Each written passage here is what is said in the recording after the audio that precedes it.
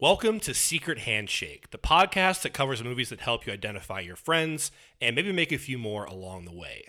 This week, Spine Number 9, 1986's Killer Party, with Canadian sorority girls, 2 false starts to the movie, and Paul Bartel. Jacob. Yes. I myself prefer a big fat cucumber. I myself prefer a big fat cucumber.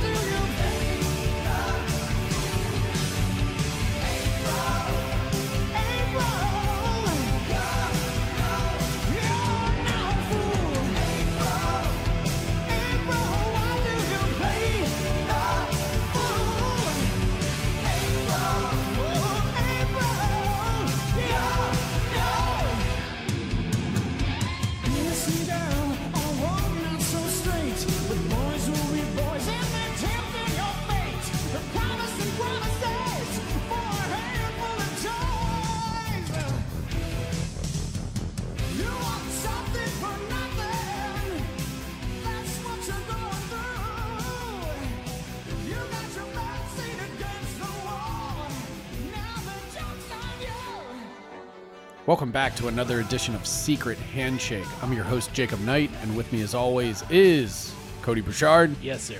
And Martin Carlson. Good to be here. So, we're doing some horror this week with 1986's Killer Party. We're venturing into the slasher territory, and me and Martin have... I mean, obviously this is a oral medium, let's say. We have the biggest boners that you can't see. But I'm genuinely fucking excited because I love slasher films. I love talking about them. I love watching them.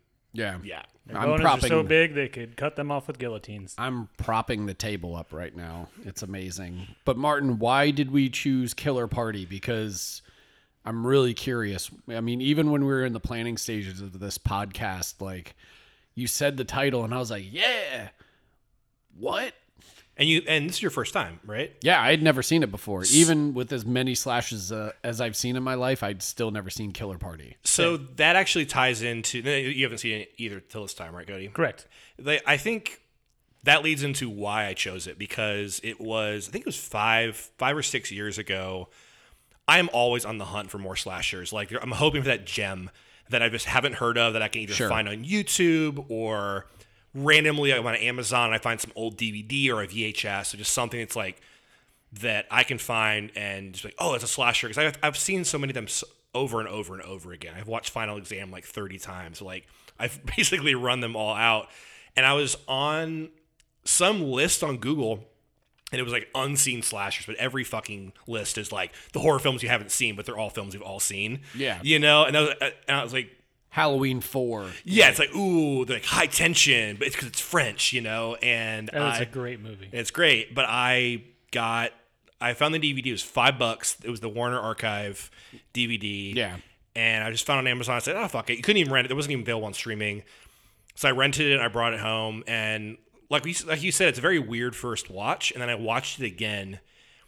And I just really fell in love with it. And then the reason I chose it also for this podcast is I just introduced it to a lot of friends when I was in Atlanta. Right. It was this thing for like a whole year. It's the definition of a secret handshake movie. It is. You found a thing that you're like, well, we're friends now, so I have to show you this. Exactly. And it doesn't even have like, Battle Royale is 100 times more known than this. Yeah. Like if you went to any kind of like film group and said that most people know, Killer Party's like, it's not to be like, oh, it's so obscure and it makes it better. It's kind of an unknown film. It's not talked about a lot. It's not written about a lot in many slasher books either. I think mentioned in like Adam Rockoff's book, but like briefly. Yeah, like even the only person who, when I was mentioning this movie to our contributors, the only person who had seen it was Brian Collins, who is writing this week's article. So like, yeah, it's little known. Like I mean, we should talk about your relationship to slasher movies to begin with, but like, Cody, this was your first time seeing it too. Yep. Like, how did you feel when Martin brought it up? Like, were you ready for it, or were you just like, what the like? I had absolutely no idea at all what to expect. And then of course it has the double pump fake openings. Oh my God, the double pump fake opening is like the thing I want to talk about the most in this movie because it's arguably the best part of the film while also not having anything to do with the rest of it. It's also just ballsy as hell. Yeah. Like to say to however they got the funding together to say like, all right, we're gonna make this movie and we're gonna have 2 false starts. Well, I think they didn't have enough runtime. Yeah, I genuinely think they didn't have enough runtime. Well, I also think that like it felt like a thing to where it almost like a production. Like I think while we were watching it, you brought up Night Train to Terror, which has something similar to where that's an anthology movie from the early '80s. Vinegar Syndrome put it out like a long time ago. It was like one of their first like handful of releases, let's say. But I remember seeing that for the first time, again, at an Exhumed film screening at like 3 a.m. during one of their 24-hour-thons and just being like, what the fuck am I even watching? Because it's on a train where God and death are basically playing chess for like the fate of humanity. But in between, there's this new wave band like that are dressed up in nothing but like spandex and leg warmers and stuff. And they're doing a song. What is it called? Like Everyone But You. Everyone's got something to do. Everybody but you. Yeah, so you know exactly what it is. But this has a very similar like opening to it because it starts with almost like a movie within a movie, and then it cuts to a drive-in, and then it becomes a music video. But the reason I bring up Night Train to Terror outside of like the comparable elements is the fact that like Night Train to Terror was like 3 or 4 different failed productions from different producers, kind of like Spookies almost, to where they cobbled it all together and were like, how do we put this together? Okay, let's make it an anthology movie and let's have this band and God and death. And you watch it and you're like, am I on drugs right now? Like, is this real? But this has a similar effect at first because I was just like, what the fuck am I watching? But it also made me wonder, like, if they had one movie that they wanted to make, they started making it, then they have the music video element, and then they're just like, oh, I guess we have to make a slasher now? I don't know. It's very bizarre. I want to know more about the backstory to this film. Yeah, I tried to do more research, and there's not a lot out there. There's nothing out there. It's very, and we don't even know who directed it. Well, William Fruitt directed it. Yeah, and I tried to look up his information to try and get an interview, by the way. Can't find a fucking thing. I also did. I was last week looking, because I'd love to talk to him, because this is like one of my, like, not favorite slashers. Again, I think it's one of my questions later on is it even a slasher film? The elements are there, but it takes a while to get there, right? And William Fruitt went on. He was a Canadian director. They shot this in Canada, and they shot it in like 1984 too, and it sat on a shelf for 2 years. Yeah, so they shot it. I think it was 1983, or I think it might have been as early as 1983. But like the first wave with the slasher, they say died in 1982. The boom. Now that's not because you have Halloween in 1978, which kicks it off, and then technically you've got 4 solid years to where like 1980s obviously the high water mark with Friday the 13th, and then you have Halloween 2 in 1981. But like 1982 you have, because 1981 also is Friday the 13th Part 2. I believe, and then 1982 has Friday 3D. Dorm That Drip Blood. They had some stragglers. Yeah. When I was writing my paper on it, 81 in my mind was the peak, because that's when every studio from big to small was pumping out slasher films. Yeah. When it was like the Toolbox Murders. That was mid-70s, 77, late 70s. I thought that was 1980. I thought it was 77. But You might be right. But yeah, and then Toolbox Murders is kind of a different story, but like with these straight up slasher films, and Toolbox Murders more has that grindhouse like kind of maniac feel to it a little bit. That's true. Yeah. But with slashers, like I think 81, everyone was trying to catch up because you had a huge, success with Halloween till Blair Witch, most profitable indie film of all time, till Blair Witch. And then you hit 80 and fucking Friday 13th comes out and blows the summer away. Yeah, Paramount becomes just bankrolling these things because they had My Bloody Valentine too. Yes, they did, and that was 81. Yes. And then 81 you had like Final Exam, which is a very small production. You have My Bloody Valentine. You have a lot of sequels as well, like Halloween 2, and you said like Friday 13th Part 2. And by 82, like you start to just kind of see it fizzle out a little bit, but people were already in production on shit. Which is interesting though, because one of the other high watermarks that we talk about when you go through the slasher cycle is that like Nightmare on Elm Street doesn't come out until 84. Exactly, after the death. In my mind, I don't consider that part of the first slasher cycle. Like it's a little bit after that first bump. Like it's still part of the 80s cycle, but it's like that kind of reinvigorated it again. So if we were to divide it into phases, how many cycles do you think there are? Are there 3 main ones? Yeah, so I would say definitely the first. You have like 78 to 82. 82. And then 84 83 is kind of the fizzle out of 82. About. I would say the second.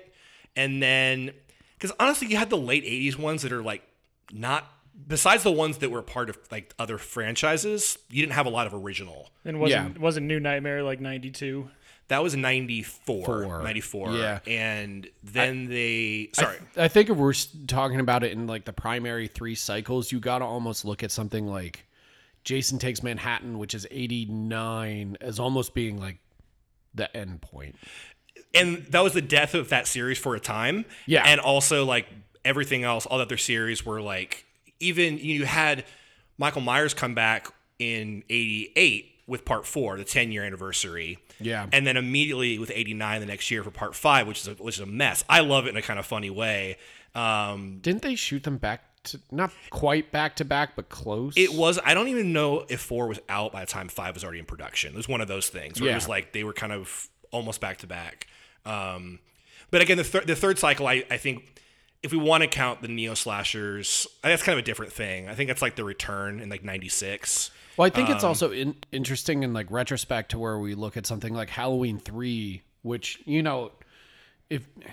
is in history seen as roundly, it's almost, this is a strange comparison, but it's almost like The Last Jedi of slashers, to where it actually made a decent amount of money, but was so roundly rejected by fans that's what resulted in Halloween 4 and bringing Michael Myers back. But that's an interesting midway point in the first cycle there, to where you have that in 83? 83, yeah. And that's the moment to where like Might have been 82. I'm not sure. Carpenter's even signaling like, I'm done with all this shit, this slasher. Like I want to make an anthology project where like every year you basically get a new Halloween movie, but that's a self-contained kind of story. But he didn't want to do Part 2. Like they paid him a lot. He and Deborah Hill, they wrote it real quick. Well, there's the famous the famous possibly apocryphal anecdote to where he talks about I looked in the fridge and there was no beer left, so I said, yeah, sure, I'll make Halloween 2. I mean, that's a whole other episode to get into, which is our disagreement about that film and our love of it. Yeah. I like it. I just like Rob Zombie's movie more. Yeah. Yeah. It's real shocking how quick you said yeah there, Martin, but okay. Yeah, so I think Martin's the most diplomatic of the three of us, where he'll be like, yeah, that's cool, fine. Go fuck yourself. Yeah, later in his room, son of a bitch. But, I mean, to Killer Parties, I think that my understanding of what I've read on it is it was greenlit and being filmed while the slasher first cycle was dying. Like, sure. Before Nightmare came out. And it was called the April Fools? April Fools was one name, and there was another name. They were both kind of prank-centric. And then they changed it because Paramount came out with April Fool's Day. Yeah, and April Fool's Day was coming out in 86. Right, but it was right around the time that they were going... Like, finally this gonna push it basically out. was made, it was sitting on a shelf, and then they finally had a moment to put it out. But, like, they were like, oh, we can't call it the April Fools because Paramount just had this movie that, you know... Yeah, it's called April and they Fool's had more. Day. Yeah, and it was MGM that put this film out. I mean, you look at the film though, and I don't honestly. We could look it up the actual budget, but it's pretty damn polished. Like you can tell, It like, looks great. Like the stuff on the college, it's like a lot of locations, a lot of fucking characters. Like Shot on the same college campus as Urban Legend. oh yeah, you were telling me that. I think it's. I love the look of it. I love the feel of it. But it's just it's a really interesting film because it's like there's really nothing quite like it. It feels kind of slapped together at times, and Well, the slap together nature of it, apparently, as I was doing some research, came about because the MPAA took the hatchet to it. A lot of the violence originally occurred on screen, but it's why you don't see any of the murders really, is because the MPAA cut all the gore out, and that's why it feels somewhat disjointed at times.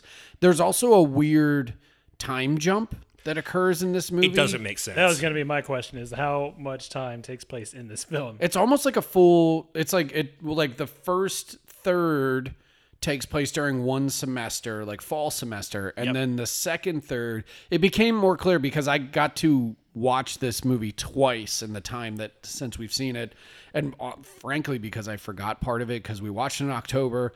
I watched 40 horror movies in October, and it kind of just got missed in like the pea soup of my brain at that point. So I went back and rewatched it yesterday, and rewatching it, it's a little more clear, but not much. Well, I think it's actually that's the timing stuff is poorly written. Like, they want to have their cake and eat it too, where they jump forward, like they start as pledges, and all of a sudden they jump forward. They become full on pledges or full members. They jump forward to April. Like it starts. Right. The first party is a Halloween party, and then they jump forward to April.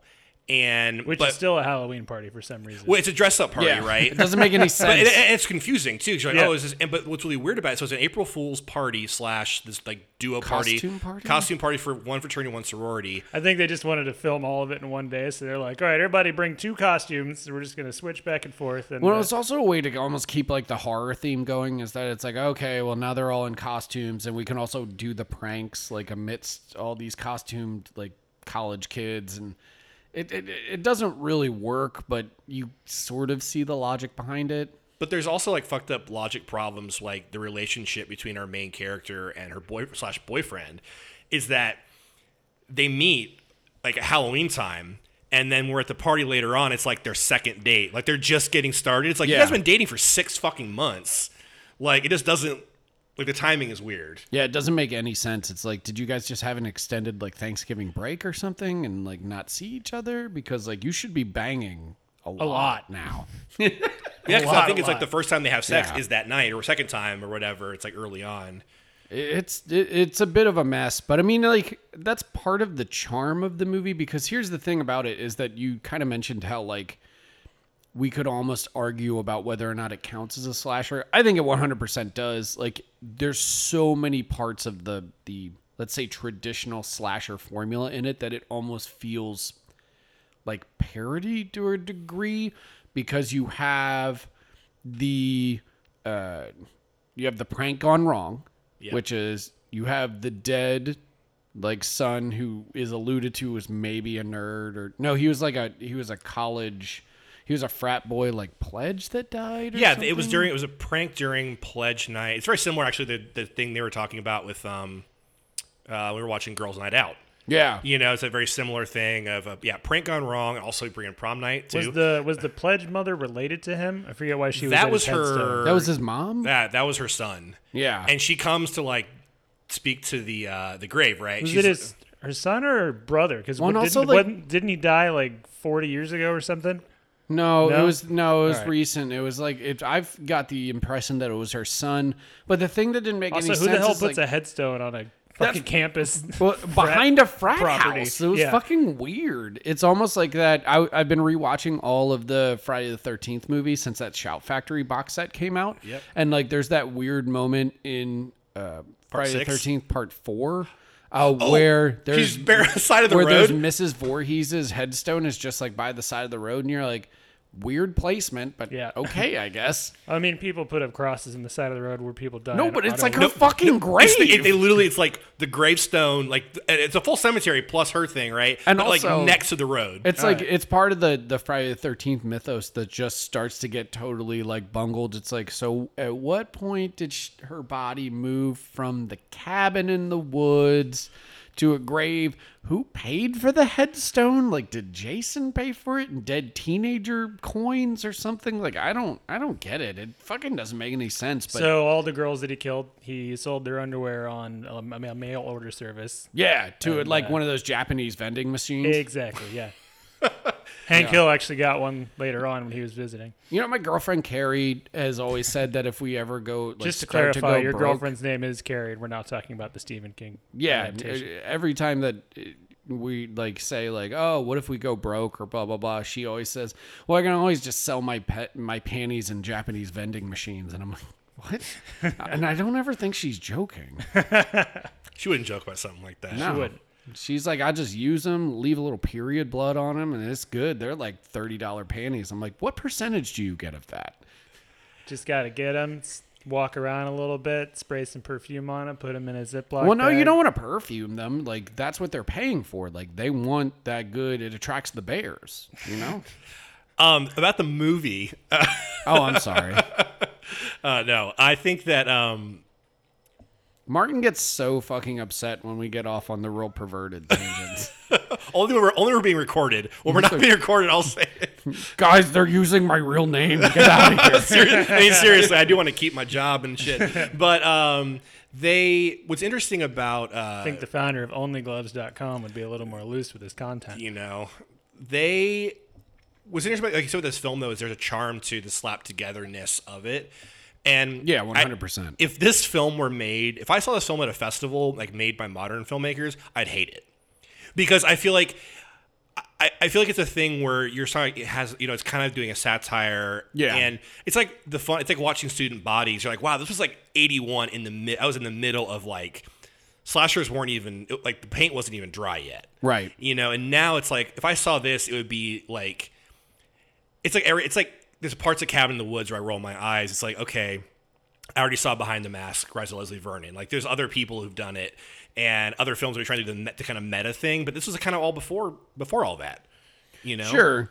This movie also kind of felt like another movie that was shelved from the same era as Blood Rage, that had like multiple cuts, because like you had the whole like drive-in sequence in Blood Rage that starts it, and then you have the second half that literally just takes place at an apartment complex, which led to like there was multiple cuts of it. You had Blood Rage, you had Slasher, which is like the composite cut that Arrow just put out, and then you had Nightmare at Shadow Woods, which was the one that was like hacked to death by the projectionists. It didn't have any of the gore in it.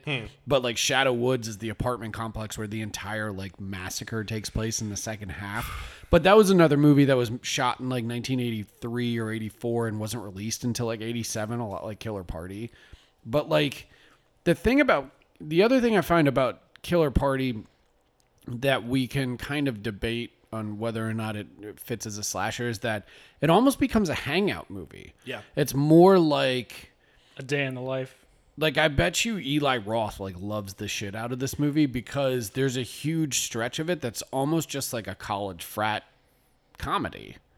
Yeah, and we talked about that when we were watching it, that because when you're watching it for your first time, you're like, Martin, where's the fucking horror? I remember you turned to me, you're like, dude, we're an hour in. Like, where are the kills? This movie's only 90 minutes long, and like all of the kills happen in the last 20 minutes, which isn't 100% rare in the slasher genre.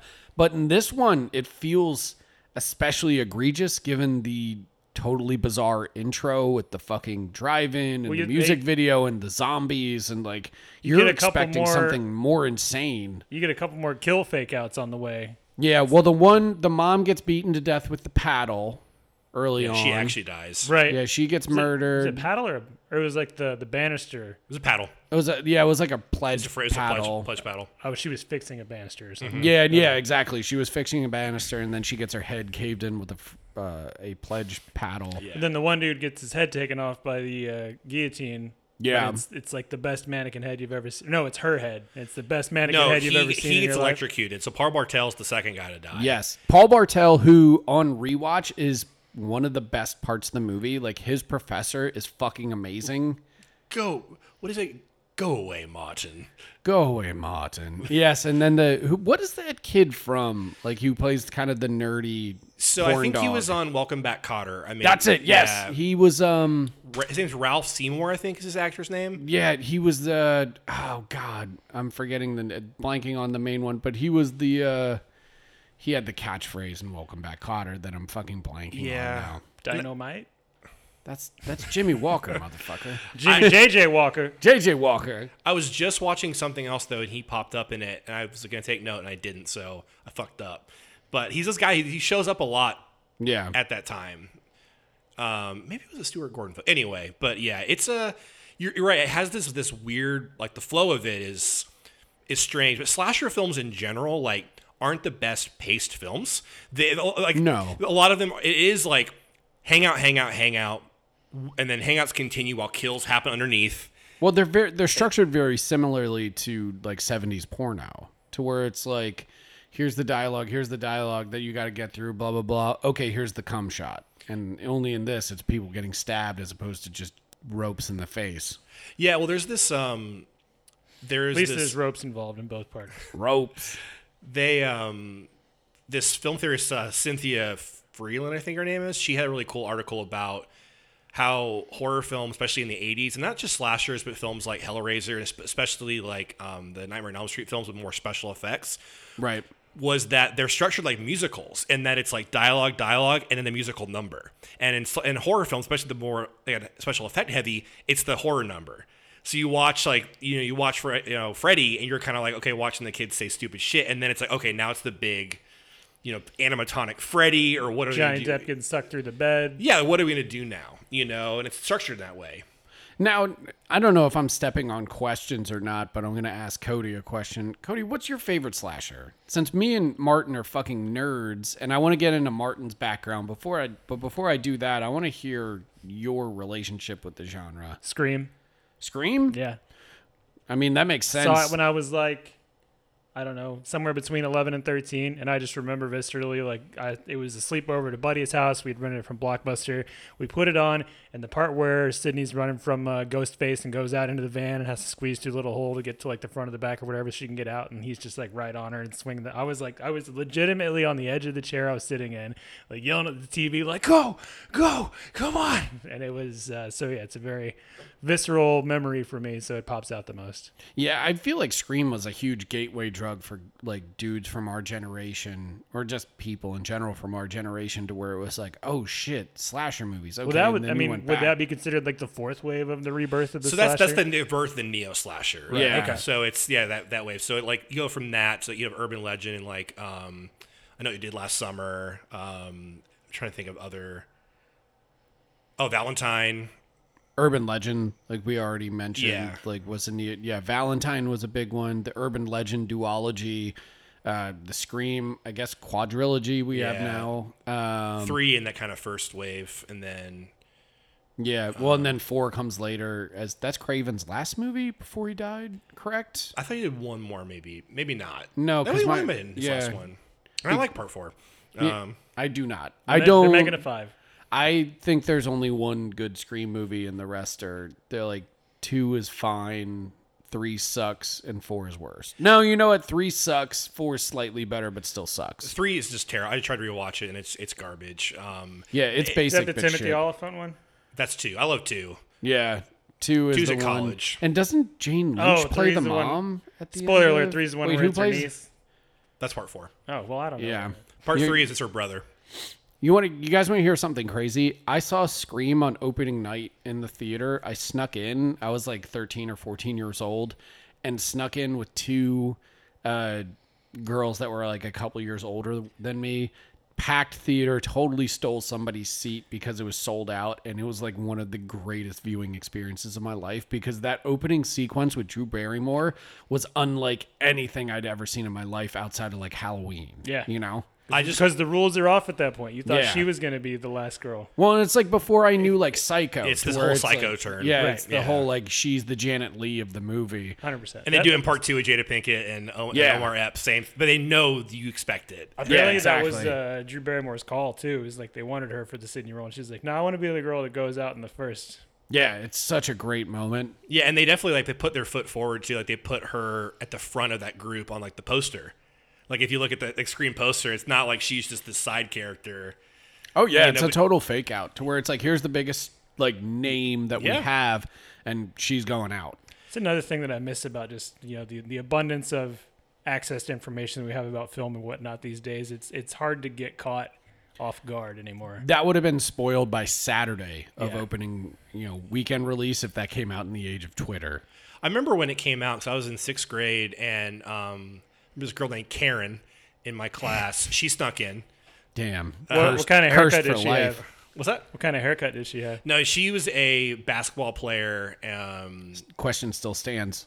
No, like not a Karen haircut. And this is also 1996. So, but she had she snuck in with her friends. It was the same thing, and it was like this person coming back from like war. She goes, "I saw Scream this weekend." We're all like, no one could go. We're all 12. Yeah. And so the next summer. We were at my parents' cabin for the whole summer, and there was one video store near there, and they had one copy. And I would go there every day, hoping that's when it was being returned because everyone wanted it. Wait, the entire store had one copy? Yeah, it was in a grocery store. Okay, So okay. it was like a little corner, right? And Yeah, it was back like my grandparents lived on a ski lodge, and you rented videos from the local gas station. yeah, exactly. And in the rural areas like that, it's totally they still do that. Yeah, that was in West Virginia. So. Yeah, and it was the same kind of shit. But I remember like the moment they had it. So my brother and I would look through like the just returned pile. Like they let you do Oh, that. yeah. And they hadn't even scanned it in. My brother would go, I'm like, it's fucking here. We got Scream. And I watched it twice that night. And it was amazing. Yeah, face melter. That's a face melter. Yeah, 100%. I want to save your answer though about your favorite. It kind of leads into. Is that cool? That's what I figured, Yeah. because like we're getting it. But before we kind of get to questions, one thing I did want to get to our audience is that you have an interesting relationship with slasher movies and that you wrote a graduate thesis about it for Emory Yeah, at Emory, University. yep, mhm. Yeah, talk about it, like, because I want to hear more. Do you have a copy of it? Yeah, I can send it to you. Yeah, Yeah. I want it. Oh, I want to put it online. I want to read that motherfucker. I mean, the writing. I wrote it 10 years ago, and I reread it recently, and so I hate a lot of it. Yeah, but dude, we hate all of our writing. That's true. That's just part of writing. But it leading up just to why I wrote it, I loved horror films as a kid. I think it was definitely the forbidden nature of it. Like that, my parents, they weren't like super sticklers, but it's like they're reasonable. Like you can't see Friday the 13th when you're 7, And I was 8 years old, and my friend Lindsay's grandma would rent us anything we wanted, and we rented Halloween 2 first because that's all they had. And I saw Halloween 2 at age 8, and I literally, it's fucked up. Jesus. I was so afraid he was in my closet. I turned my entire bed to face the closet, and I didn't sleep for a week. I just stared at the closet That's it. because he was going to come out. That's super similar to a story that my dad used to tell about seeing The Exorcist for the first time when he was in college. And he was a college basketball player at Richmond, and like he and a bunch of his teammates went out and saw The Exorcist in the theater, and he to this day will tell you, I went home and I put the dresser in front of my door because I was terrified that something was going to happen, and I was like, Dad, did you think the dresser was going to stop the devil? Like, I don't fucking get It's something. Yeah, it's something. It's anything, I guess. I had a similar thing, and I think I might have talked about it on a previous. I'm not sure, but Paranormal Activity, like that. Psyched Oh, no, me you out. haven't. I think we talked about it one time. We brought up that episode, one episode. Yeah. Yeah, when after I saw that, like that night, I went home and I was staying at my parents, and my dad was sleeping on a couch in the living room, and I just like brought some I forget, like we had like some sort of mattress thing or something. I just like drugged that into the living room, put it in front of the couch, and I was like, I don't want to hear any shit, but I'm sleeping in here with you because I'm freaked out. No, I get it, man. What was the movie? I don't know if, again, not to step on questions or anything, but like, Do you guys have the one movie that you saw either when you were younger or maybe even at a later age, but like still to this day that you're like, I can't do it. Like I struggle with it, or like it still fucks with me. I have one, and it might shock you. I really don't know because there's nothing. I think I feel just very desensitized now. Because I watch films over and over again. I mean, honestly, when I was a kid, I mean, Halloween scared me so. Then I watched the first one like not too long after that, even though I was already traumatized. But Michael Myers' face scared me so bad that like I wouldn't like. It would be playing on TV, and I would want to watch the movie, but I would hide my eyes when he showed up because he was just so scary to like look at. So I'd say for a long time it was probably that. I also generally think Texas Chainsaw is still a terrifying movie. It still really makes me uncomfortable to watch. Okay. Yeah. Cody? I don't have one that like still terrifies me, but one from when I was a kid, The Gate, Stephen Dorff, little baby Dorff. Yeah, Baby Dwarf. Yeah, little demons coming out of the backyard, and then like the whole center of the living room getting sucked down into a hellhole. Yeah, that scared the hell out of me when I was, I don't know, 8. Whenever I saw that. Mine's Hellraiser. I That- still that's- can't. That's a solid one to be messed I up. still with. can't watch it as an adult. Like I seriously struggle with it. Those films are just hard to watch in general. Like I think those are more difficult to watch than the Saw films are. Well, I try to like psychoanalyze myself over the years because like I watched it when I was a kid, like probably 12 or 13 for the first time. Stuck with me, couldn't sleep for like a week. And then later in life, even in my 20s, I watched it again, had the same exact reaction almost. And then even now in my 30s, when I rewatch it, like I don't have as visceral reaction, but it still sticks with me to where like it'll take me a minute before I even fall asleep. I've thought about it, how like maybe because it's so intertwines like sex and death and like Religion. how you're Fucking torture, getting flayed. well, and the idea that, well, not so much that, in the idea that like you derive, or anyone could derive like intense pleasure from like torture and death and like dismemberment and stuff, and that I guess probably hit, and I saw it for the first time while I was going through puberty and was like, ooh, girls, boobs, great. And now it was like, I can be punished for this? Fuck all of that. And it was like that. I think that's why it stuck with me the entire time. Plus not even Pinhead. The one that fucking fucked me up the most was the lady Cenobite. Yep. Who has The vagina throat. yeah, has the throat that's split open the whole time, because I always have a thing about throats that's bad. Like in any movie, like you can show me an arm getting lopped off and then somebody beating someone else to death with it, and I'll be like, ha, funny. But if somebody gets their throat like graphically slashed, like we brought up High Tension earlier. Yeah. Oh, that That yeah. one where like the girl gets her throat like basically like sawed, where her head's almost like sawed off with a fucking razor blade. Yeah. That's one of the most disgusting thing, and it makes me gag and almost feel like I'm gonna puke every time I watch it. It's something about throat slashing that I'm like, "Ugh, no, thank you. Yeah, it's So does the guillotine mess with you then, or is that just a different beast? No, because to me that's just quick. It's like your head's off, you're fucking dead. All right. Oh, I'll finish real quick about the thesis if you want me to. Yeah. About before we go to questions. But yeah, basically, I was in grad school and I wanted to write about something. And what are you doing? And Jacob was looking at me strangely from behind the microphone. But I was reading I was reading this film theorist like Vivian Sobchak, who wrote a whole thing about film noir and how film noir can't actually be considered. A lot of people couldn't find a way to call it a genre because the stories were so different, right? It was like the setting was similar, but like they could be war films, they could be crime films, even there were Western noirs. And for her, she like wanted to find like how can you make it a genre? So she basically found it in the places. So it's like roadside motels, like nightclubs, bars, like that's what creates the genre. And so I was like, oh, because a lot of people had also said slashers kind of have a lot of variety in terms of like, yeah, it's about a guy killing a person, but there's more there. And for me, it was a lot of the locations, like a lot of them are, you know, either houses run by a babysitter, sorority houses, college dorms, or camps. Summer camps, yeah. So, and for me, it was all places where surrogate parents had failed. And so this idea, like, at that time, too, there was a lot going on. It was the end of the Carter era and going into the Reagan era. It was like this kind of the Carter malaise, and like the American family was like it always is kind of on the rocks. And they were basically saying that and there were like an uptick in kids going to camp, these places that parents just didn't want to deal with their kids anymore. And Yeah. so that kind of idea, the horror like sprang from that. So I kind of just went down that road and just watched. It was all about 81. Sorry, not up to 81. So I watched like Halloween, Dormant Drip Blood, Final Exam, The Burning was a big one. Love it. Which actually is one of those films that gets considered a ripoff of Friday the 13th when it was written and made at the same time.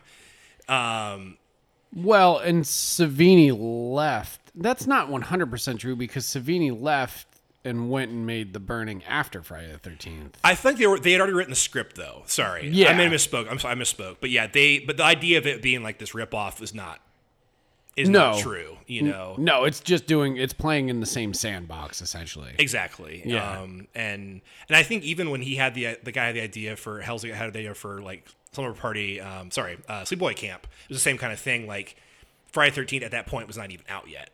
And Well, I think there's something interesting, and maybe we save it for questions a little bit too. But to go back to like the adolescent idea of like sexuality too, is that these were the places. Like you bring up Sleepaway Camp, and that's one of the most interesting slashers ever made to me because it's all about the places where adolescent feelings about sexuality blooms in a certain way, and that movie is clearly. If you view that movie through a queer lens, like Oh my God. it's doing a thing very intensely. when the And- college spaces are like that, I think. yeah, college space is very babysitters, babysitters, not the kids, but the babysitter has a space too. Exactly, Halloween's yeah. all about that as well, and yeah, exactly. And then it's just well, I mean, and even Carpenter taps into it a little bit too with the With the two rules of kids. Scream? Well, no, with the two kids that Laurie Strode is watching, they already have a weird little budding, quite almost like brother sister, like playful relationship. sleep that together. You could that you could eventually go. Well, maybe little Tommy dates her eventually. So like, yeah, these movies are all creating these quote unquote kind of safe spaces to where these ideas of like and themes of like sexuality kind of blossom, let's say, and then these maniacs come in and literally punish them for it. So it's real interesting stuff. If you start to break from movies that are like critically reviled Yeah. at the time and still critically reviled, and some pretty not much that well across the made. There are some that are poorly made films. Well, a lot of them. all of the Friday the 13th movies are technically bad, but I love them to death. I've watched them all. Probably like the Friday the 13th films, like straight through, probably the franchise out of anything that I've watched the most. Like if you were, you know how people are with like fucking Star Wars and the MCU now, is like I scoff at those. But if you were to release a new Friday the 13th movie today, I would be in line and I'll be like, and I would just be like rattling off the mythos and being like, well, in 2, he's got a bag, and 3, he's got a fucking mask, and then here the continuity's weird, but then here it comes back, and then Jason goes to hell, he's a fucking body snatcher, or like, and then he's in space and Jason X, and then there's Freddy versus Jason, which doesn't really count as a Freddy or a Jason movie, but like whatever. And like, yeah, I would be a total fucking nerd. I would be the way that people are like canceling Baby Yoda right now. Yes. Well, I think it's a good place to transition. Yeah, do we want to do questions? Let's do now it. that I've just outed myself as like a total geek. Well, I mean, I don't think you did that now, but I love you, Cody. Love you Questions time.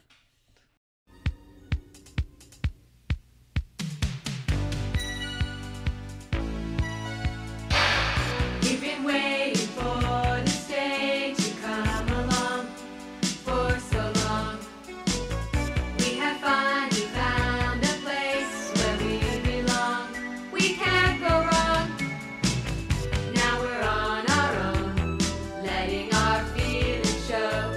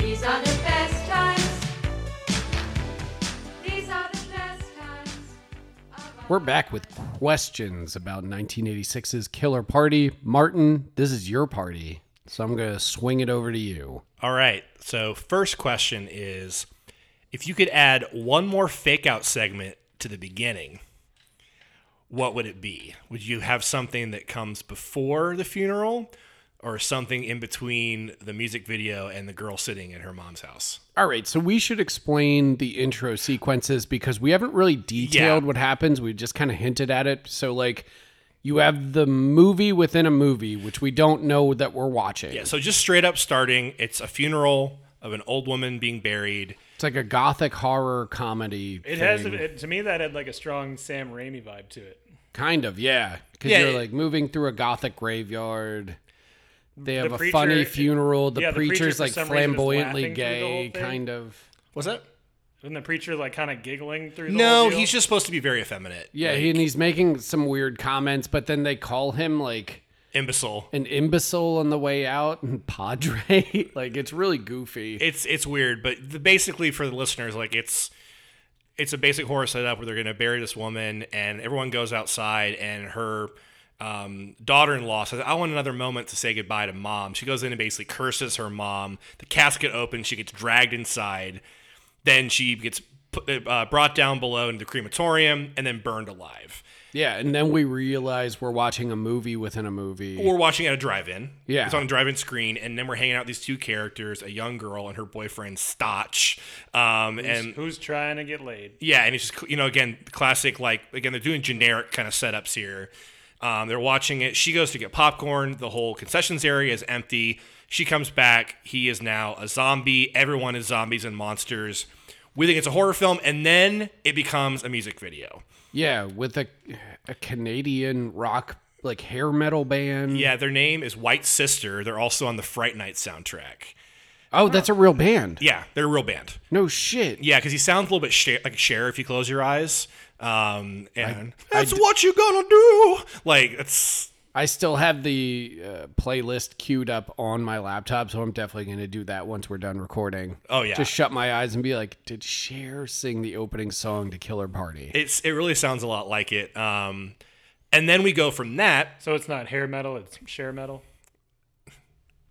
Dad jokes. Dads. Got And then we're watching this music video, and then it even brings in like music video credits, like MTV credits in the bottom corner. Yeah. White Sister, Columbia Records, and then it pops out, and it's a young woman in her mom's house watching TV.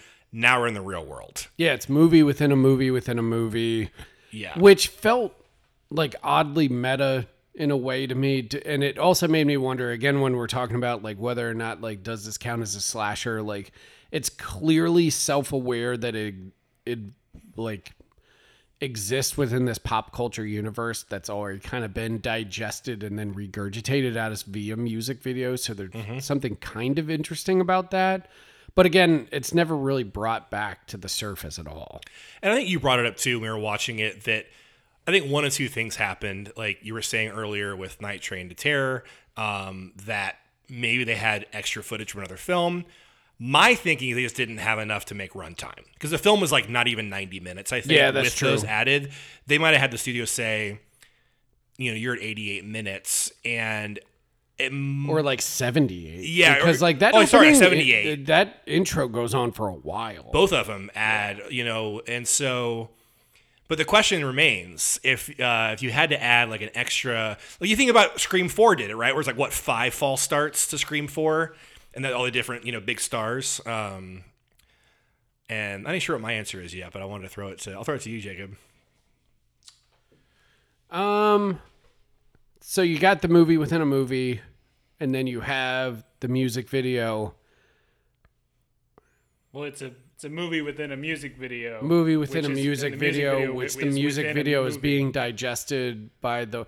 You know what would be kind of interesting if you wanted to go down the path of like, oh, this is a meta commentary, like kind of before its time, like Student Bodies or Pandemonium or one of those movies that was kind of satirizing slasher movies at the time.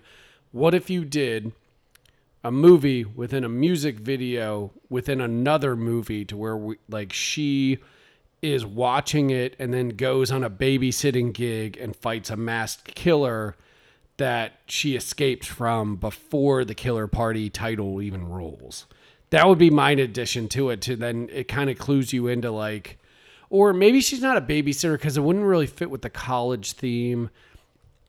Maybe she goes and gets stalked at like a after school like study hour or something, and then it goes to killer party. It's like maybe she's holding the invitation or something to like tie it back to where again it feels like it's being a meta commentary because like it's almost like on the cusp of being really clever, and then you're like, well, like it's still cool, but you didn't quite get there with like it actually meaning anything. Yeah. So maybe something like that. Cody? So you've got the movie within the music video, and then our main character is watching the music video. Mm-hmm. So if you go from that, I would take it to where the main character plays through for a bit, maybe 15, 20 minutes, and then finds herself in a chase with the killer, but then ends up getting killed. And then the screen fades to black, and it says, "You died." And then a person in modern day 2020 takes off their Oculus VR set and is like, "Damn it!" And then they got to go pledge for the frat they're trying to get into, and then the real movie starts. You know, to bring it back to the pledge idea that Cody just brought up, instead of it being an invitation to a party in mind, what if it's like a pledge bid or like a pledge invite or something, and then it's like explored from there, like ties into the movie? Because the other thing we haven't gotten into is the simple fact that like there's a weird supernatural element in the end to where like the ghost of the dude who fucking died comes back and is possessing her. And he has been the killer. He's been possessing her It's the a whole total time. Prom Night 2 like thing that's going on that is totally batshit and like takes the movie in another dimension. Yeah, definitely. That's why when the film like really like kind of comes into its own, where they also spent a lot of fucking money. You can tell in that last sequence, like they have like the wall crawl where they obviously built a sideways set. They have like really great stunts as well with like flipping and wires. They also have like the falling down of like the banister and the stairway. Well, and watching it for the second time, that's actually the one thing about the script that it actually does well is that it builds up her possession because she's one of the other pledges that's going through that we haven't really gotten into yet, is that like this is very much like a pledge movie like Hell Night with Linda Blair or Girls Night Out is a little Girls bit too. Night Out, The Initiation with Daphne Zuniga from Spaceballs. and Spaceballs. Dorm the Drip Blood. Oh, that's right. She Yeah, is she's in one of the Dorm first Drip kills. Blood. Yeah. Yeah, you're right. I just remember her from Well, she's all over Spaceballs. Spaceballs. Yeah. But yeah, that'd be my answer. I would do that the girl's watching TV, and then we go through her entire life, and she lives a happy, long life, and becomes an old woman, dies, and then it's her funeral from the beginning, and then it starts all over again. Yo, Yeah. Yeah. you've thought about that for a while. I just thought of it right now, seriously. Oh, for real? I just was like, I was It's like, like the- I didn't have an answer. It's like the Up of slashers. Yeah, exactly. But no, I think it's just like it's interesting to ask that question because again, it's maybe the most memorable element of the movie is the two fake out openings. If I had to like, in terms That of the weird thing it does. Well, and the that ending. and the killer's diver outfit at one point, Yeah. because this is one of the most bizarre outfits of any slasher movie ever. It looks like, I think Cody said it looks like a Scooby-Doo character. Yeah. Yeah, You know, 100% Looks exactly like a does. Scooby-Doo character. There's also just a side note as I thought about it. There's also kind of the fake out of the killer being the weird stocky guy because you keep seeing Yeah. his Yeah. shoes and Martin. pants. Martin, Yeah. Who ends up dating the friend, even though he's still stocky. he and stocky he in love bangs with the man. hot nerdy girl. Yeah. Who was only in this and Final Exam. Yeah. Sherry Wills Birch, yeah. They're parked outside. He's dating the hot friend, and they are parked in a convertible outside of the main girl's dorm window, in which She's losing her virginity to that guy, or She's how you trying say to bang him, and he's just looking at the window of the friend, being like, "Well, hold on a second." She's like, "No, touch me, kiss me, make me feel things." Yeah, it's really when you also have like the guy she's trying to the main character's trying to have sex with is Martin Hewitt. This actor who we didn't talk about during the first section is from what I read about, the studios were trying to make him the You next. were talking about this while we were watching it, is that he was supposed to be like the next big thing. Yeah, and because he's a good looking dude, but he had just done Endless Love with Brooke Shields, and he's the guy in that. And so like everybody was trying to like get him for movies, and his agents were like, no, he's going to be like the next young like hot movie star, and it just never happened. Yeah. And this film came out also after that, it already fizzled out. Like, It was like, you who know, was the kid from Blue Lagoon who went on to be in the stripper movie? Oh shit, The Ronnie Rocket movie or Yeah, whatever. I forget. Yeah. That was made by John Alvidson, who Did Rocky? did Rocky. Not Heavenly Bodies. I'm blanking on it, but as the Bryan Adams song, I'll look it up later. But it's the male. It's like the original Magic Mike from the Okay. '80s. But that was the kid from Blue Lagoon. So Brooke Shields the curse. Yeah, she cursed her male leads. Is that she went on after being murdered in one of the proto slashers in Alice Sweet Alice. Good movie. Great movie. Went on to just be way bigger than every male star that she had. Anyway, question Christopher 2. Atkins. Yeah, Chris Atkins. Second question is, one of my favorite things about watching this with you two is you and I, Jacob, went down a rabbit hole of fraternity memories, Yeah. and God damn it. but that was super fun. This is like their revenge for me always bringing up every awkward sexual situation up to this point. Yeah, but we can go as in depth here as you want or not. But I think that was fun is that we were just telling stories Go as of. deep as you want, or we can keep it just the tip. I was gonna say that, but I decided to go around it. I only do full shaft, so let's Yeah, go. but I'll just ask you, how realistic do you think this depiction of fraternities is based on your experience? I can answer as well on my experience. Not very. I think that's one of the most fascinating parts of both slasher, for like say college bound slashers and fraternity comedies in general, is that they're either incredibly exaggerated or they're too tame. This one to me being too tame, because you're kind of right. My experience with both pledging a fraternity and being in a fraternity for 4 years and being pledge master of a fraternity in my junior year, and also all the sorority fucking hijinks I heard about, like, it's always somewhere in the middle to where it's extreme, but not like to the nth extreme. Like, I never saw a toga party. We did one once, but it was like ironic. You know what I mean? Yeah, we was did not. We just drank beer Yeah, I think and did a lot of drugs. ours were pretty goody two shoes. Like, again, I think I told you we recolonized, so we were all like juniors when we joined. Yeah, because you said that Greek life had gotten kicked off of your campus the year of or the year before. So it got kicked. So all Greek life was not shut down, but all of the fraternities were kicked out of their houses. Okay. So they were if the houses were still owned by the National Fraternity, which is funny. So they rented them to Denison University Why were they kicked out?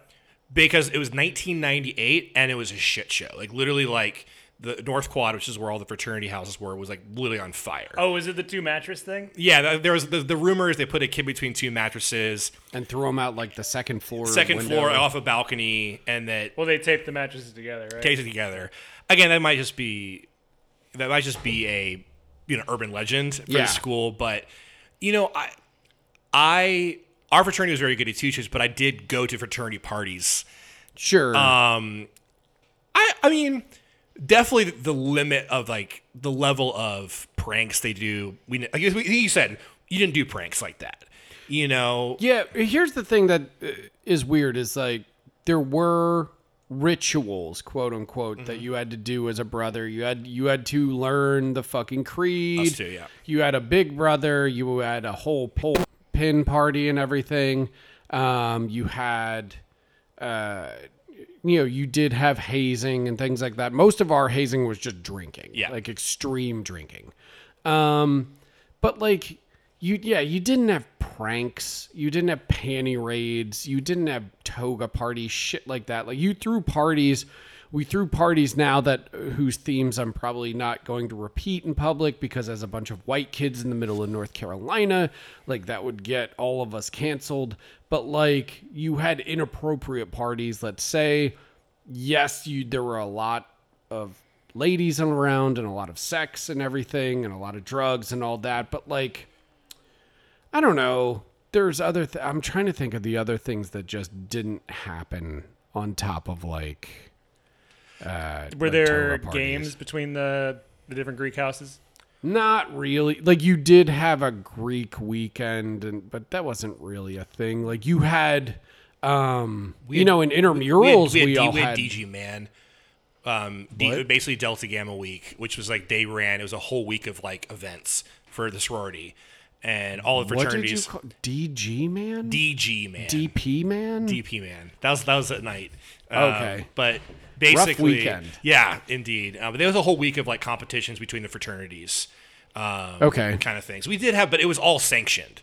Yeah. You know, like everything we didn't have, and there was some interfraternal rivalry, but nothing that like got, again, I think partly because we didn't have houses.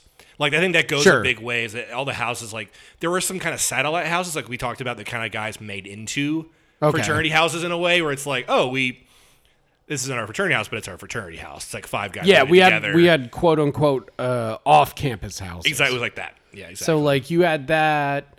I'll tell you what, we had one sorority that was on campus that was more hardcore than the dudes, and they were the Tri-Sigs. And I think I told you guys this story while we were watching the movie, is that they had the craziest let's say hazing that I'd ever heard, to where they made all the girls in their class go and steal a giant roll of that kind of industrial toilet paper Right. from the bathrooms. And then they went and took them all out into the woods, made them sit on it. And the first person who pissed themselves was the one who got thrown out of the sorority. Which I was like, yo, I didn't do anything that fucking hardcore, so you guys are badass. But these girls were like, they were the toughest girls on campus. They were the ones that... like, Wait, if was you it the hung- first that pissed themselves, or like it had First that pissed themselves and soaked it through. Wouldn't you say then, with like fraternity movies in general, movies that deal with fraternities, that's like, it's wilder and crazier in a way that wasn't always the case, but also sometimes not as dark as reality. Like, 'cause some of No. the stories I heard from my college too was like fucked up, like abusive, horrible shit. That Well, is and, like, like- not, and they have like hazing films like Haze that have like dealt with that. We But- never did like the thing that like old school does, where you tie a bunch of bricks to your dick and then like drop it off. Like that was never a thing, but like, yeah, some of it was fucked up. So Yeah, and I'm not talking about your fraternity in general and specific, but just like, I think just stories I've heard about other fraternities that movies like don't do them justice in the right way. yeah, But well, also next question would be, let's talk about slasher films here, and this is kind of the question we got on earlier. But you know, Cody talked about Scream being his favorite, but where does this rank on like your slasher lists? What are the top of your slasher list, and what, like, where would this stand on that? probably Hell Night, maybe. But like, no, this would be middle of the road. Yeah, But again, want to save the rest for later. totally. Cody? I'd put it a little further down the list. We said earlier, Scream's my probably favorite one. Would you consider Christine a slasher? No. No. No? I mean, it's supernatural. It's picking people off one by one in, No, in that's creative ways. Yeah, but it's a monster movie in the end. Well, Yeah. How is this one not a monster movie then, if it's people being possessed by a demon or a spirit? It's a fair question. It's where it gets a little sketchy, but like, Is Demon Knight a And there- slasher? no. No, not at all. Okay. A slasher, like, it's why it's like one of the reasons I try to write the thesis is that there are these rules where people say, "Oh, it's a slasher." Like, I've heard people call Hellraiser a slasher. It's not a slasher, and for me, there's like simple, like there's the elements of usually some kind of mass killer, either alive or dead. Usually a physical human manifestation of that killer is the slasher. And they are, I mean, even Freddy, that's a slasher, but he's using dreams, but it's still like just picking up these people off. Right. Well, and there's the revenge element a lot of the times too Yeah. that Freddy embodies. Freddy's got the revenge element. And when actually, what's interesting is like a lot of early slashers, and Scream got back to this, were mysteries. Like a lot of the ones in the 80s were like Prom Night has that. Who done it? Yeah, Who Done It? Prom Night I watched last night. Terror Train. These like mysteries and mysteries of who is the killer. Well, it's a lot like the Italian giallos of the same time. Exactly. That, a lot of people cite that like the Friday the 13th movies, particularly 1 and 2, like directly stole murders from Bay of Blood and Bava. But like, yeah, the giallo movies were literally like murder mysteries, just with extreme gore and violence and usually a great soundtrack. Yeah, and most of the giallos though, you don't have that like. A lot of them aren't about that isolated place the same way you get with like a slasher film. You have this. A lot of those I like are more. They're more mystery heavy. They're more like locations. There's usually like more adults. It's not always just young teenagers being picked off. Yeah, it's almost never teenagers in. Yeah. I'm trying to think of a teenage-based giallo outside of like, What Did You Do to Solange would be but that's even preteen. And Demons isn't really a giallo at all. No, not it's at just all. Italian horror. Yeah.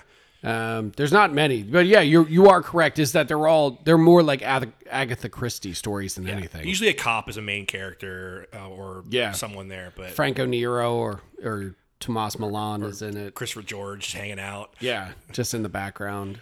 Anyway, Yeah. what were we talking about? But for Slashers. yeah, where does it rank? Ooh, is 7 a slasher? No.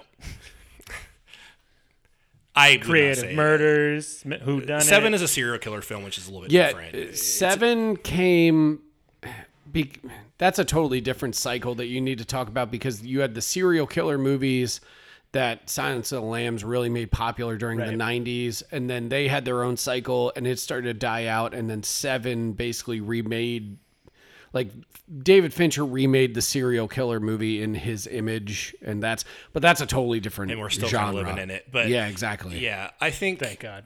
But it's interesting you ask that question though, Cody, because like it is a thing that like it is a slippery genre, and there are films that kind of are on the cusp sometimes. Like for instance, like we have supernatural elements in this one, but for me, Same with Hello, Mary Lou.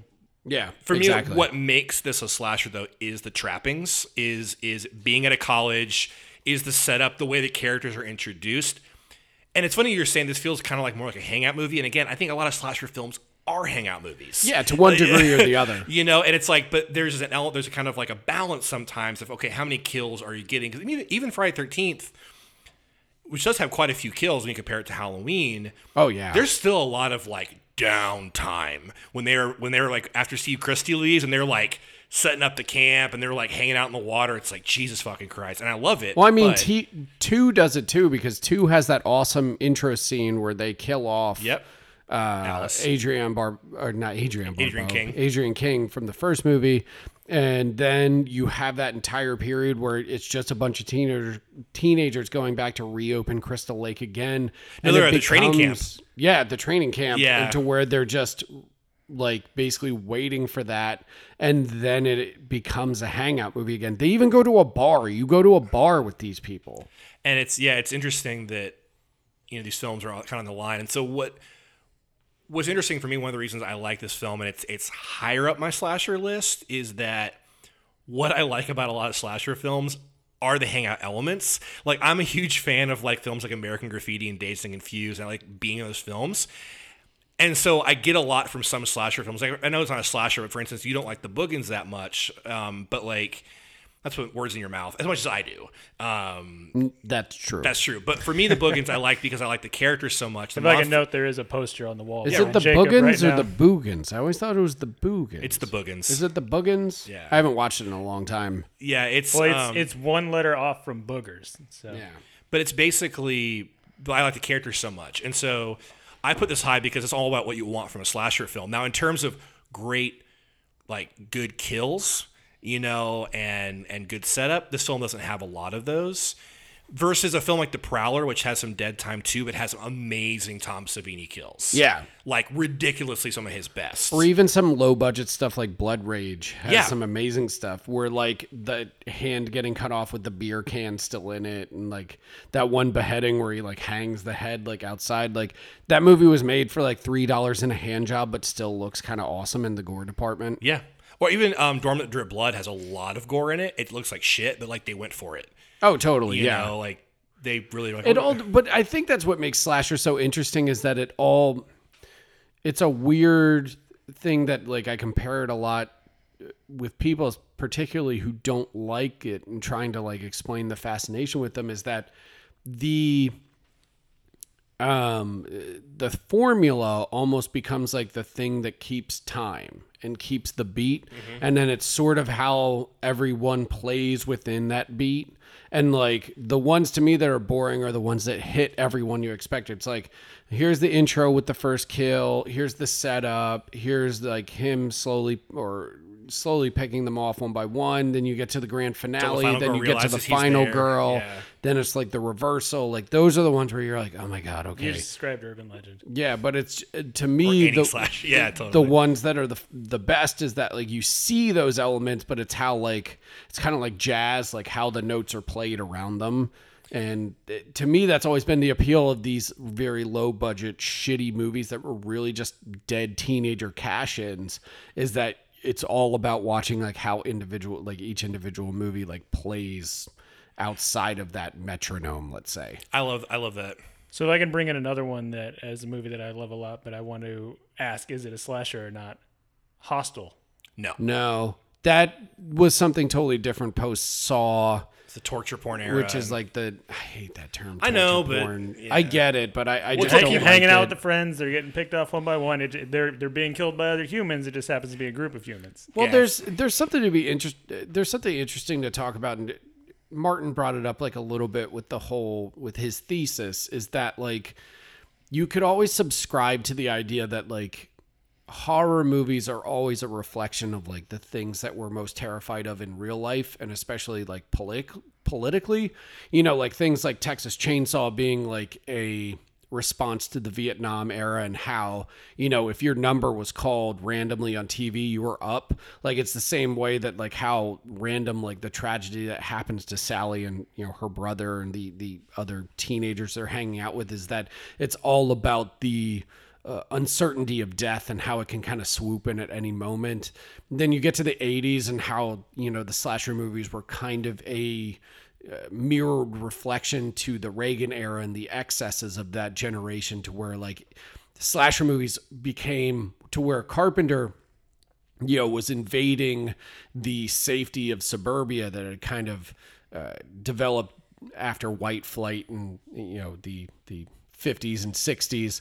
Like now you had a re-solidified kind of suburban fortress, let's say, to where Michael Myers becomes just, again, sort of like Leatherface, that unknowable evil that penetrates that. Like that's always been the big theory about that movie whenever you read about it critically. 80s is Reagan excess. 90s is postmodern revisionism to like looking at how, you know, nothing is the truth. Like you're living through Clinton and Lewinsky, and how, you know, our politicians lie to us and can pervert everything. And we feel like, you know, reality television and things like Phil Donahue and Hard Copy are becoming big. And that, you know, Scream is all, again, a reflection of that, of like, how do we rewrite the rules for ourselves as we kind of move along through life? The aughts is the Reclamation, particularly through, you know, French New Extremity and stuff like High Tension. And then you don't have the next boom yet. But where I'm going with this is that torture porn to me was always, and not just me, but I mean, this is also like another critical theory. I can't remember who penned it, but being a reflection of like the terrors of our era, is that stuff like Saw and Hostel too was like things that were like images that we were seeing coming out of like Guantanamo Bay. It's like that was the thing that was perverting our psyche at the time. So why not make movies about torture when like torture is constantly bombarding us on the news? So that's how I always saw it, I guess. Yeah, and it's because like was it Robin Wood's Return of the Repressed article? Yeah, It was one of the exactly. big ones where it was also one of the things, and this is actually what even Hitchcock started to do with Psycho. 'Cause Psycho is considered like a proto slasher in a couple ways, like elements of it, and the idea that the hotel room being an unsafe place, like the bathroom, all these places that were considered like these safe places before, and also the idea that, you know, up until even that time, like, you know, Hammer was still going on, like there was still a love for the trappings of like old school horror, of castles and Gothic and horror. Gothic horror and going overseas, and it won't happen here or taking a wrong turn, but not in your neighborhood, you know, like not down the street from you. And the fact that, like, you know, Michael Myers, while he is this faceless killer, he's also a kid from that neighborhood in the end. You know, he was like birthed by, It was like, can you give birth to evil? Yeah. Like, and it's beyond your control. but it's interesting, Cody, that you asked, because like that's why I love slashers too, is like these conversations come up, and that it is a genre, again, it's like slippery, and like, and the boundaries are a little bit hazy sometimes, because there's even elements sometimes to Freddy that don't match up, because he's so supernatural. Yeah. You know, and he has more in common, I think, with Hellraiser sometimes, and the kind of the type of horror and the special effects, than a Jason. Like, I feel like Jason and Michael Myers are like, they're in the same genre. Yeah. They're bros. They're bros, and it's like one's in the town. Wasn't Jason a ripoff of Michael? Yeah, direct ripoff. Yeah. It was literally the impetus, let's say, that Sean Cunningham calls Victor Mancini and says, Victor Miller. Yeah. Victor Miller, I'm sorry, and says, you know, Halloween's making a bunch of money at the box office. Let's rip it off. Well, and that they bought the name and put the Variety article, right? The art that out for Friday 13th. They didn't have a script yet, you know. But it's interesting. Yeah, I can finish out this question too. Like, yeah, my top stuff. It's like you. I'm kind of split. Like, it depends on what I'm in the mood for. I mean, for me, like, you just can't beat Halloween. I know it's just like the basic answer, but it's just, you know, it's fucking awesome. I love The Burning. I love watching The Burning. I love, like, that's a film I think that riffs the way you were talking about. Yeah, a little bit. Also has one of the best casts ever in any slasher. Oh, it's ridiculous. Like Jason Alexander, Holly As the cool Hunter, guy. Fisher Stevens, Brian. I gotta watch this. That one kid from Fast Times, whose name I always forget. Brian Backer, Holly Hunter in the background as an extra. who like doesn't do shit, but also one of the best death scenes on the raft. You know, that's one of the things you don't see in a lot of slashers, is a killer take out a lot of kids at once. Yeah. And he literally takes out like 5 kids. And like, that's that whole sequence that was butchered by the MPAA because Yep. Tom Savini just goes fucking off. and it's awesome. Great. Ooh, another one that would rank high in mine, My Bloody Valentine. That's actually top 5 for me. From Canucks, Yeah. like in terms of just like Canucksploitation, like I like how that movie sets a time and place for itself, and like the characters. That's one of the downfalls of like slasher movies, is the fact that like most of the characters are usually unlikable. In My Bloody Valentine, you actually kind of want to hang out with that whole crew of miners, and it's awesome. Plus, the killer's amazing. Killer's great. Got a great look. I just got the Scream Factory pre-order with the figure for that to go with my setup there. But My Bloody Valentine's great because it's another movie that I think plays with the form a little bit, and also that sense of mystery we're talking about with certain slasher films. You know, like Sure. the false The whole flag, Harry Warden. and the best end song ever, I think, in a slasher film. The Ballad of Harry Warden. It's great. But like the idea of its working class. That's the thing too. Is like Not as good as Alice Cooper's Man Behind the Mask. nothing's as good as that.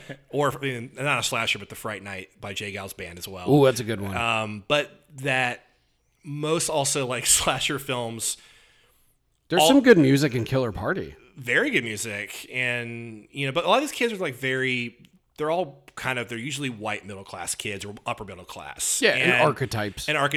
But like when you have like My Bloody Valentine's so fucking weird because they're not going someplace cool. It's like, no, we're in this shitty Canadian town and we just got out of the mines, and it's like We're so excited for the Valentine's Day dance. and it's a Valentine's Day dance, and everything is like, it's like cold as fuck looking out. It's like Canadian. Everything's like drab, like strip mall.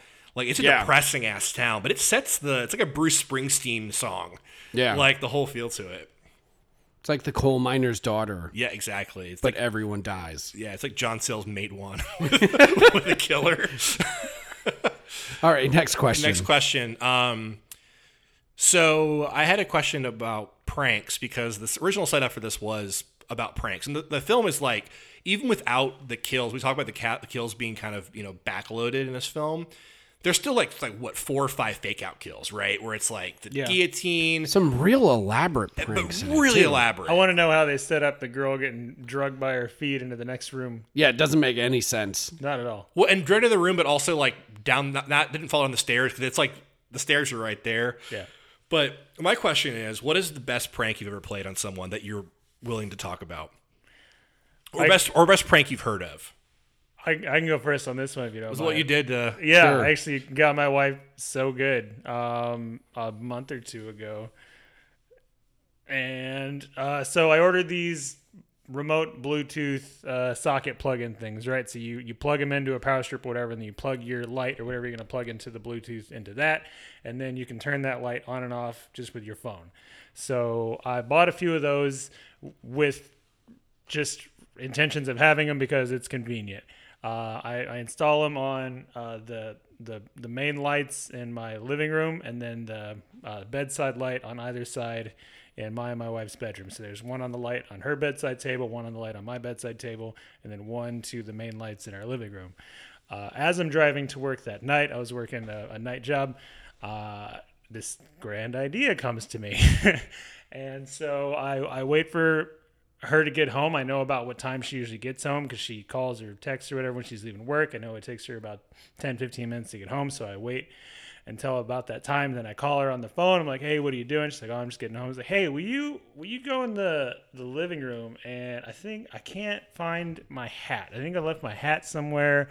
Will you look and see if you can find it? She's just like, oh, yeah, fine. I'll go look for your hat, I guess. She's like, it's sitting right here on the table by the couch. She's like, why? I don't understand why. And so as I'm talking to her, I pull up the app with my phone, and then I hit the light for the living room. And this is the one next to the couch. And it turns off and then turns back on. And she was like, that's really weird. I'm like, what's going on? She's like, oh, I don't know, this light just like flickered and went off and went back on. I was like, oh, that's strange. And I hit it again. And then so it goes off again, comes on. And she's like, what the hell?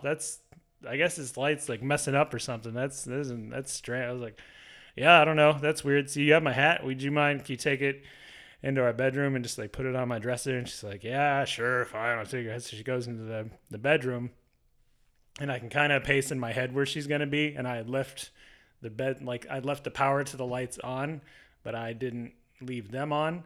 So she walks into the bedroom, goes to put my hat on the dresser, and then I hit both the bedside lights at the same time, so those turn on. And she's like, what the fuck? And I was like, whoa, what's going on? She's like, both the lights in here just like turn on at the same time. Like, that's kind of stressful. And then I just start hitting both of them, and they both just like going on and off. And she screams on the phone. She's like, oh my god, I don't know what's going on. This place, it's like a cuckoo. It's like, it's like some what did she say? What was the damn show? Some Stranger Things stuff's going on. And then she starts crying. And as she's crying, I am cracking up laughing. This suddenly feels cruel. I know it did. I didn't expect it to go that far, but I'm cracking up laughing. I'm like, babe. It's a joke. It's a joke. I got these things, plugged them in, and then she goes from crying to silence to click. She hangs up the phone, and then 2 minutes later, she texts me, "I want a divorce." And then 5 minutes later, I call her. She picks up, and she's like, "That was amazing. That was a really good one. I'm gonna get you back so hard." She hasn't yet, but So hard. yeah. That was my best prank. Nice. Sir, Jacob? I created a false identity and didn't pay taxes for 5 years. Nah. Yeah. Roxy Dickskin. It's actually the name of my cat as well. I named her after the prostitute from It's Always Sunny in Philadelphia. I just filed like multiple tax returns in her name, and they're still waiting on like $20,000. I pranked the United States government, and you know what? It was a pretty good one. What was her social security number? 555 pause. Mine's what my brother did, but I think it's just the best prank I've ever heard in my life. So this was in summer session when he was in college. He was working on campus up in Minnesota, and he had a roommate he had roommates Quinn and Matt, and Matt was a TA for a summer session, I think, of like chemistry or something like that. And so he was like a senior, going to be a senior, and it was all the freshmen doing remedial or like summer classes. And his grandma would always send him cookies in Tupperware. And it would just be a couple times a summer, a couple times a month, just like, hey, something is over to you, thinking of you, like very sweet. And my brother and his roommate said, you know what we should do is we should shit in that Tupperware and send it to him in the mail. So Never mind, Cody. Your prank is no longer abusive. yeah, so they shit. I thought this was gonna go a whole different direction. So dark. So they shit in the Tupperware and they burp it so it's airtight, right? So you get all the air out. And then they find a wrapping that she had sent and saw her handwriting, and they wrapped it in brown paper and they wrote on the outside, because he also was taking classes, enjoy the cookies, good luck with the finals. But they went a couple towns over to make sure it wasn't sent from the same town, and they shipped it from the post office there, and they sent it to his on-campus box. And they're waiting for like a week, and then a week and a half goes by, and they're just waiting for him to come home, and or him to come back with the whatever. And it's about 2 weeks go by, and he comes in, he's like, "You fucking assholes! Like, what happened? Well, they're playing dumb." So he's like, "Well, I got these cookies from my grandma, and I decided, you know what? I'm not going to eat them now. I'm going to save them for my class during the final." And so he hadn't even opened it yet. And he gets up in front of the class. He goes, "All right, let's get." And he goes, "I brought a special treat for you all." And it's a 2-week-old shit bomb that had been festering in this Tupperware, and they had to evacuate like the first floor of this building. So I'm guessing, was this like a non-translucent? It was non-trans- Tupperware, yeah, so it was had to opaque. be open? Okay. Yeah. So That's disgusting. yeah, That's incredible. but I love that story. I think. Yeah, it's great. Yeah. But next question. But you didn't pull that prank. I know I didn't. I don't know how anything like great. This feels like subterfuge on your Well, part. I'm trying. I mean, I don't have anything. I just like wanted to tell a prank story. It's a good prank story. Okay. There's nothing. I mean, He tricked this news anchor lady into thinking he sold mattresses, so she'd put him on the news. Yeah, I was gonna say, I feel like this is all a ruse so that he can keep his mattress king job. yes. But next question. Next question. We're on to a couple of last questions here. So, double feature. Cody. Yeah. Oh, jeez. Other party movie. Go to Jacob first. Let me think about it. Jacob. Anguish from 1987. Zelda Rubinstein. Oh man, Matt Lerner, I want to say or Michael Lerner is the character actor who was in like a bunch of Coen Brothers stuff. He always plays like kind of like a smarmy bad guy, if you ever see, especially in period pieces. Very short, squat, usually gray hair. yeah. But he plays the son of Zelda Rubinstein. Sorry. It's a Spanish movie where she is a hypnotist who hypnotizes him into becoming a serial killer who goes around town cutting out the eyeballs of his victims.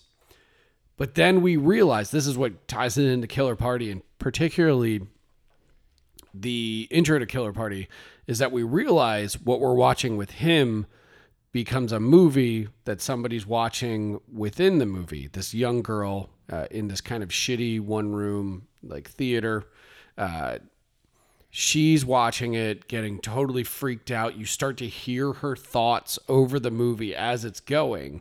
And then we realize that a killer is stalking the theater that she's watching while this other thing's going on.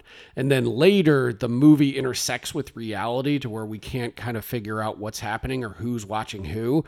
It's almost like I just saw this for the first time last month, like during my usual October binge of like 40 or so movies. I'd never seen this before, bought it from Diabolic DVD because they had a Blue Underground sale. And Blue Underground, I've collected their stuff for many years, but I never realized they put this movie out. And it's one of those things that people, Exhumed had even played it as like the lead movie at one of their 24-hour-thons. One of the two in their history that I missed. It was the lead film. And I would now kill to go back in time and see this with an audience because it becomes one of the ultimate like treatises along with like Death Proof and Funny Games about movies about why and how we watch slasher movies and violence in horror films. And then it kind of comments on itself because by the end, like I don't want to give too much away because I want us all to watch together because you said you hadn't seen it, right, Martin? And you haven't seen it, Cody? No. Dude, this is 86 of the most mind-bending minutes I've experienced in my entire life. It's fucking awesome because by the end, the killer is taking the main, like, quote unquote, final girl, because it kind of also plays with the idea of the final girl, but in a fun way that I want to talk about. They're being hypnotized by Zelda Rubinstein on the big screen while the killer in the theater is holding her hostage. And you're just like, what the fuck is even happening? It's so awesome. 100% total. Like, this is a face melter. Like, this is something that we have to watch together because I couldn't believe it. I immediately started texting other friends like after and was like, have you ever fucking seen Anguish, man? And they're like, yeah, dude, like out of its mind. That's my double feature. 1987's Anguish. Cody? Yeah. Michael Jackson's Thriller music video. No. That actually isn't a bad pick. It's not. So I say that jokingly, but half serious. But no. Happy Death Day. That's yeah. Yeah, I like that movie a lot. Yeah. His follow-up comes out on Friday. Yeah. Freaky. Can't wait. Oh yeah, that looks good too. I'm excited. Wait, do you prefer Happy Death Day 1 or Happy Death Day 2? For Happy Death Day 1. Really? Me Yeah. too. I 2 was one was just so refreshing and cool and fun and it stuck to the whodunit slasher genre without going too far out, and then 2 I felt was just like too far outside of it and also a lot more comedy element, which I almost feel like 2 would be the better double feature with this movie because it's looser a lot the way that Killer Party is. Like 1 is pretty tight. Like it but figures it still has so out many its comedy own elements to it also. Oh yeah. But my point is more like it's plotted tight. It's great. Like 2 has the time traveling dorks and it has the multiverse theories and the different killers and blah blah blah and like the different outcomes and timelines and stuff. To where by the end you're almost watching like the slasher version of My Science Project to a certain degree. Or He like, said Back to the Future 2 was his main inspiration, which is like the because it's Chris Landon, right, who's directing him. Like he, to me, is doing he's doing what I wish John Hughes movies were.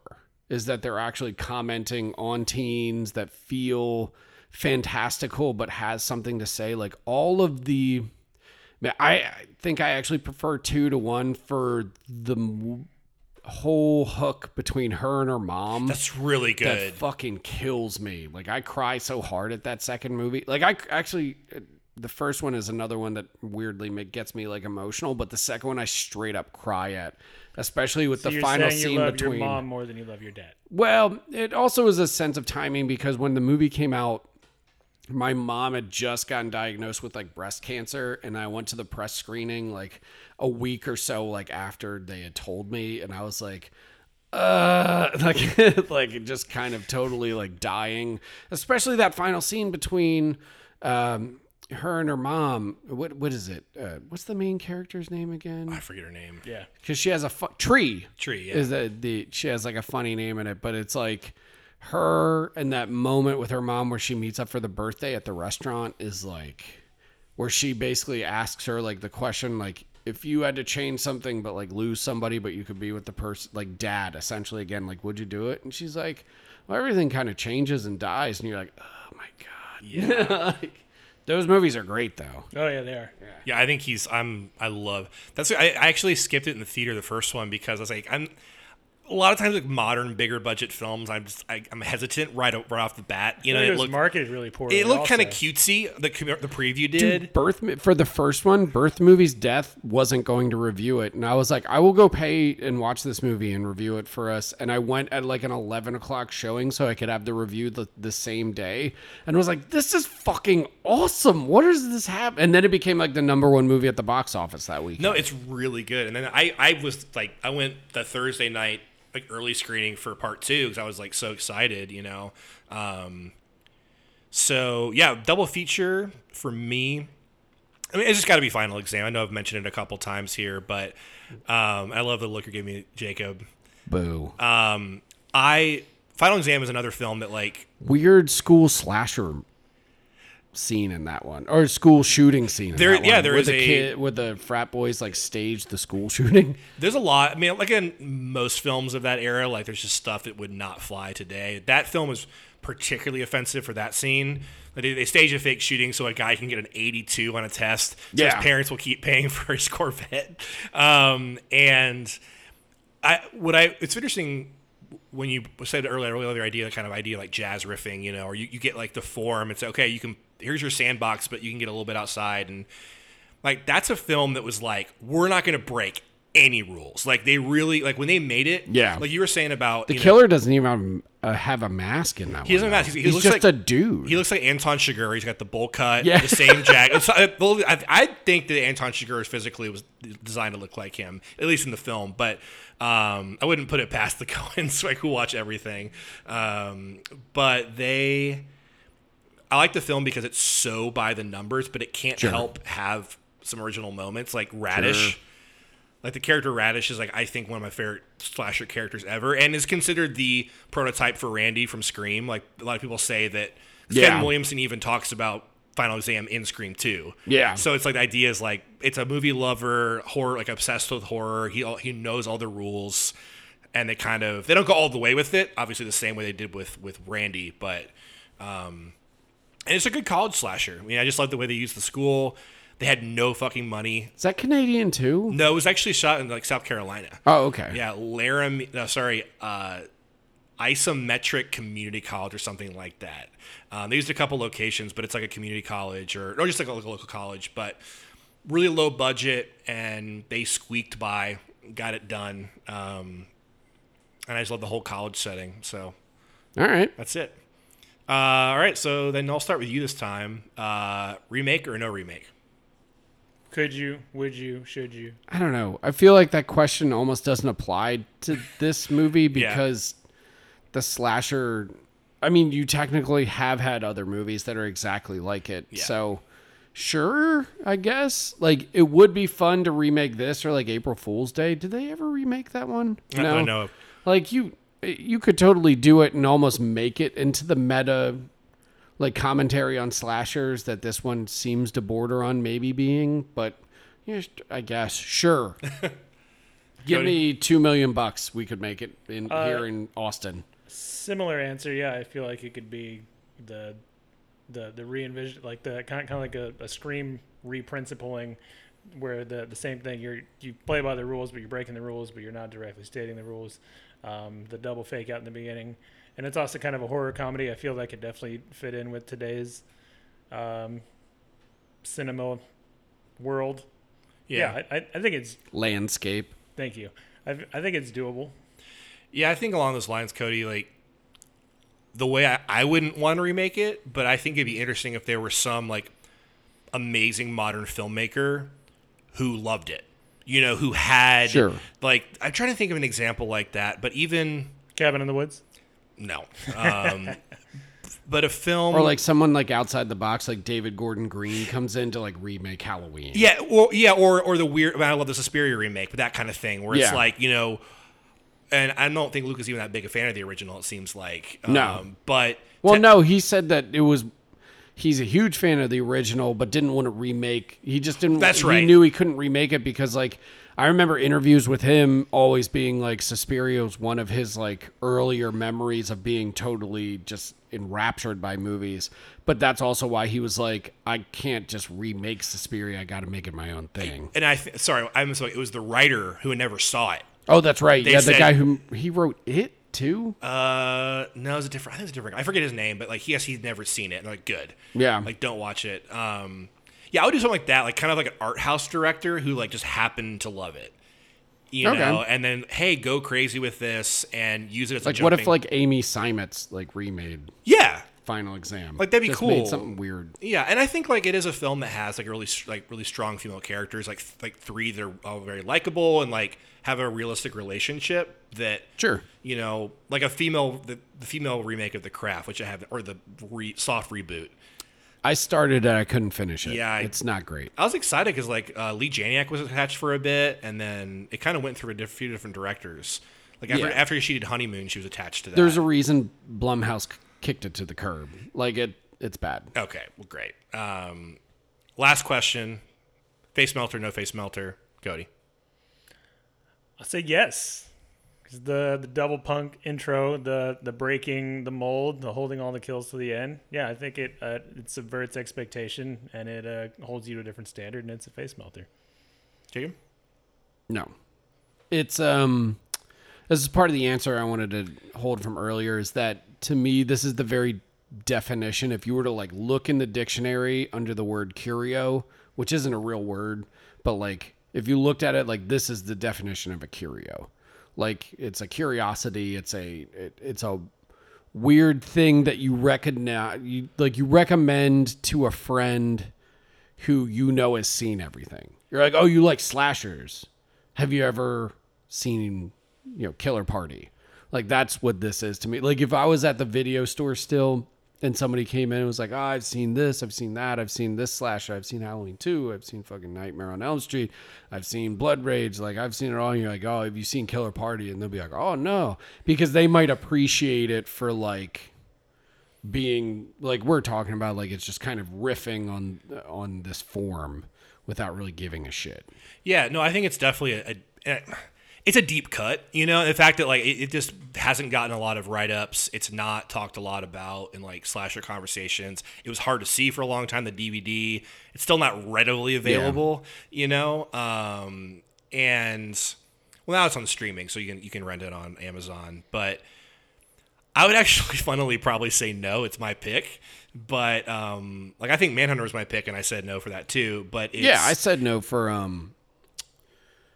for Cutter's Way. for Cutter's Way. Yeah. We don't pick these because they're face melters. We pick them because they're secret handshakes. Because they're fucking awesome. But right. you said it earlier, like this is the definition for me. That like I think this is one of the films I've picked that is only been a secret handshake for me, because it's not the kind of film that most people come to naturally. Yeah. Right, and it's like That makes sense. So it is a film where it's like I literally have relationships with people where.